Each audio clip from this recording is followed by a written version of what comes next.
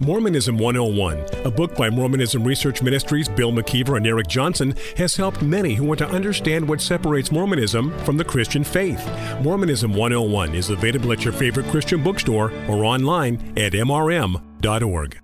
Viewpoint on Mormonism, the program that examines the teachings of the Church of Jesus Christ of Latter-day Saints from a biblical perspective. Viewpoint on Mormonism is sponsored by Mormonism Research Ministry. Since 1979, Mormonism Research Ministry has been dedicated to equipping the body of Christ with answers regarding the Christian faith in a manner that expresses gentleness and respect. And now, your host for today's Viewpoint on Mormonism. Hoping you're having a very pleasant Friday. Welcome to this edition of Viewpoint on Mormonism. I'm your host, Bill McKeever, founder and director of Mormonism Research Ministry, and with me today is Eric Johnson, my colleague at MRM. This week we've been looking at an article that is found in the October 2022 edition of the Liahona magazine.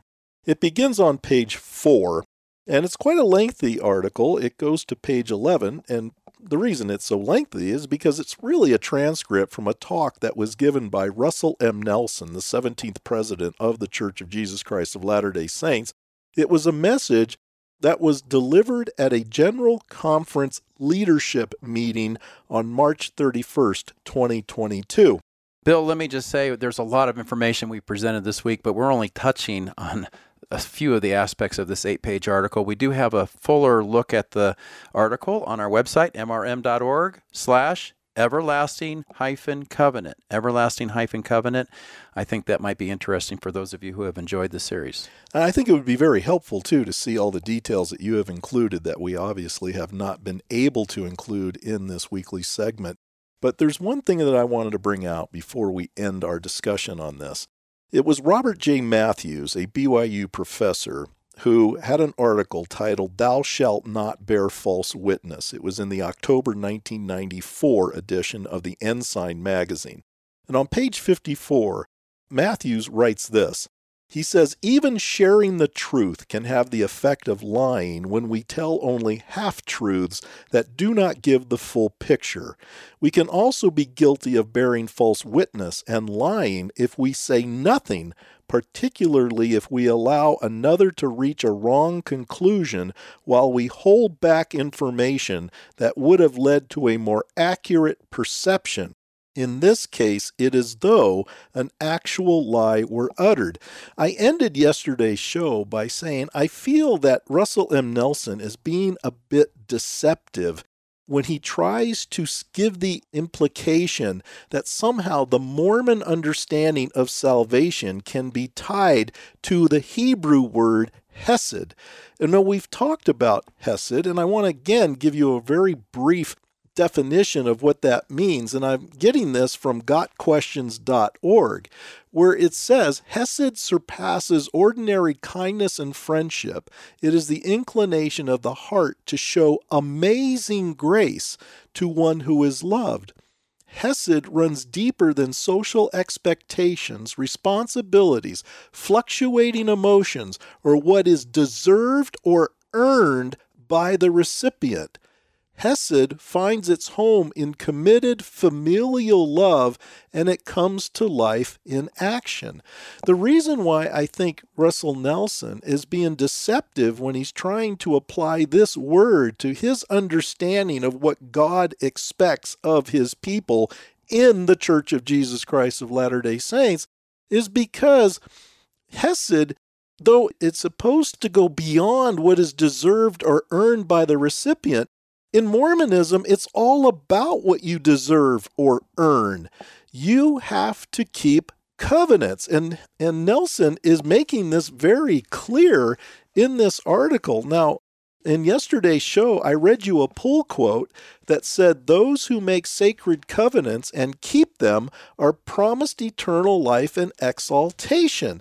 Well, that quote is a part of Nelson's talk, and you can find it on page 10 of this article. What does it say there in that paragraph, Eric? "Those who make sacred covenants and keep them are promised eternal life and exaltation. Quote unquote, the greatest of all the gifts of God." And that comes from Doctrine and Covenants, section 14, verse 7.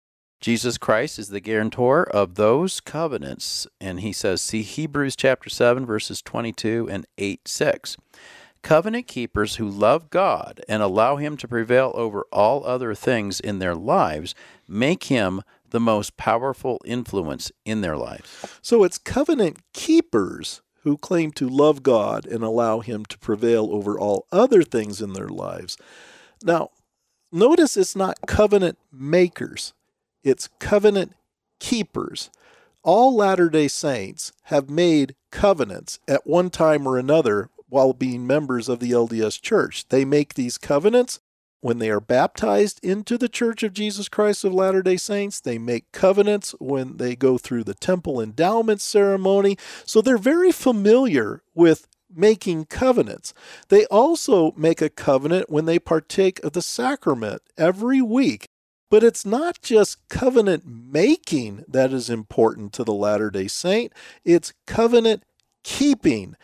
And it's so important that Spencer W. Kimball, in his book, The Miracle of Forgiveness, made it very clear that a wicked person is a member who breaks his covenant.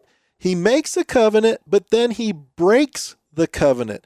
Eric, wouldn't you agree, though, based on at least all the Latter-day Saints that we have talked to personally, and the fact that every Latter-day Saint has to go back to their church every week and reconfirm that they're going to keep these covenants, that probably all of them during the course of the week have broken their covenants. They're all covenant breakers, every single one of them. Now, hear me out though, folks. I'm not trying to point to myself and say that I am better than them in that area. I have my shortcomings as well. But I don't go to church every week and tell God that I'm going to keep all his commandments when I know full well I'm not going to keep all his commandments. There's the difference. Because Latter-day Saints are really compelled to make these kind of covenants, wouldn't you say, Eric, that they kind of put every single one of their members in jeopardy because they're setting them up to fail? I guess that's what I'm trying to get across. Every Latter-day Saint is set up to fail when they are compelled to make these covenants over and over and over again. And they do it even in their churches, which you would think to a Latter-day Saint would be a type of sacred ground. This is where they're making those covenants. I think maybe that's why a lot of Latter-day Saints don't like the book, The Miracle of Forgiveness, because the things that he says gets into their backyard. And for the ideas that Spencer Kimball says, because he says, even if you go to the temple, even if you do all that you're supposed to do, but you don't keep all the commandments, doesn't matter. He says, you're not going to go to the celestial kingdom. But Bill, I want to point out, Doctrine and Covenants, section 14, verse 7, he gives the verse here, but what does he quote from it? The greatest of all the gifts of God. But listen to what it says in Doctrine and Covenants, so 14:7, the entire verse. And if you keep my commandments and endure to the end, you shall have eternal life, which in Mormonism is the same as exaltation or celestial glory.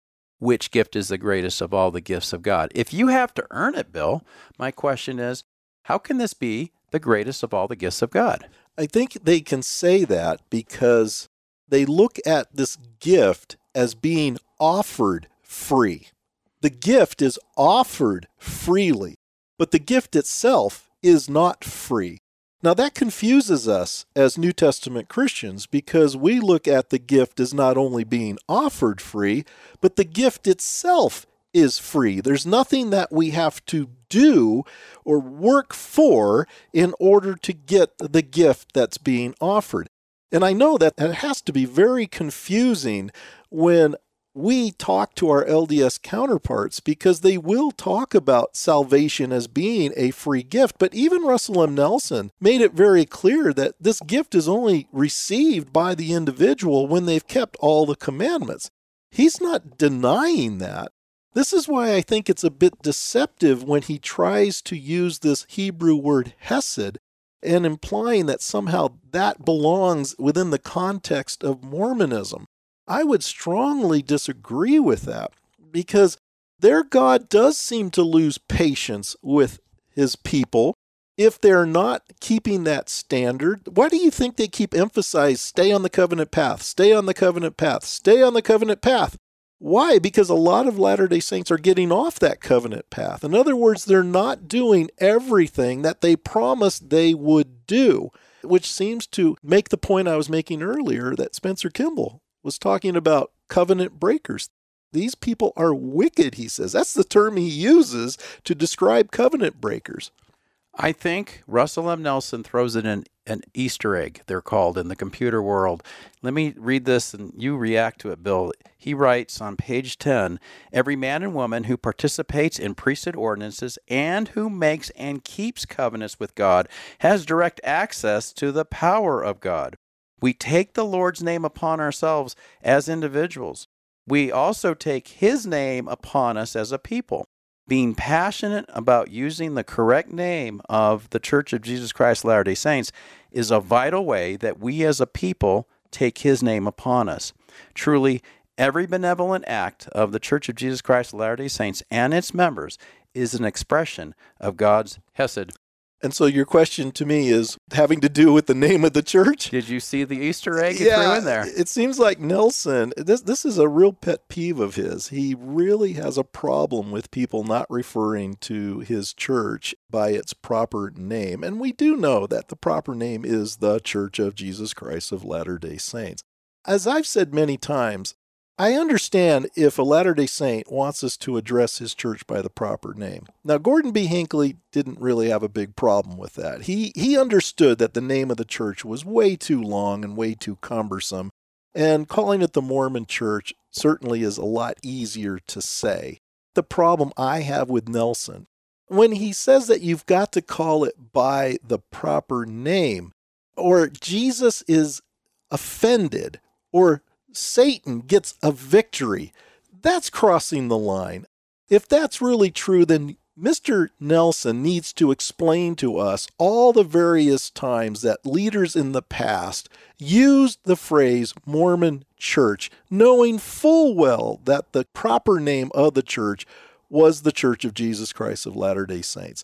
If Latter-day Saints calling themselves Mormons before Nelson came into power in 2018 were really offending Jesus and really giving Satan a victory, wouldn't that also apply to leaders who did the same thing? Of course it would, but yet we don't seem to see any of these leaders being convicted by that, at least not being convicted to the same extent as Russell M. Nelson. Bill, would you agree with me that there really isn't a whole lot new in this article that he's put together, and yet such importance has been placed on it by having an introduction to it, having 8 pages dedicated to what's called the Everlasting Covenant, but it seems like it's the same information we've had before. He just tried to include some Christian ideas, such as God's love and his mercy, as being a part of what salvation is all about.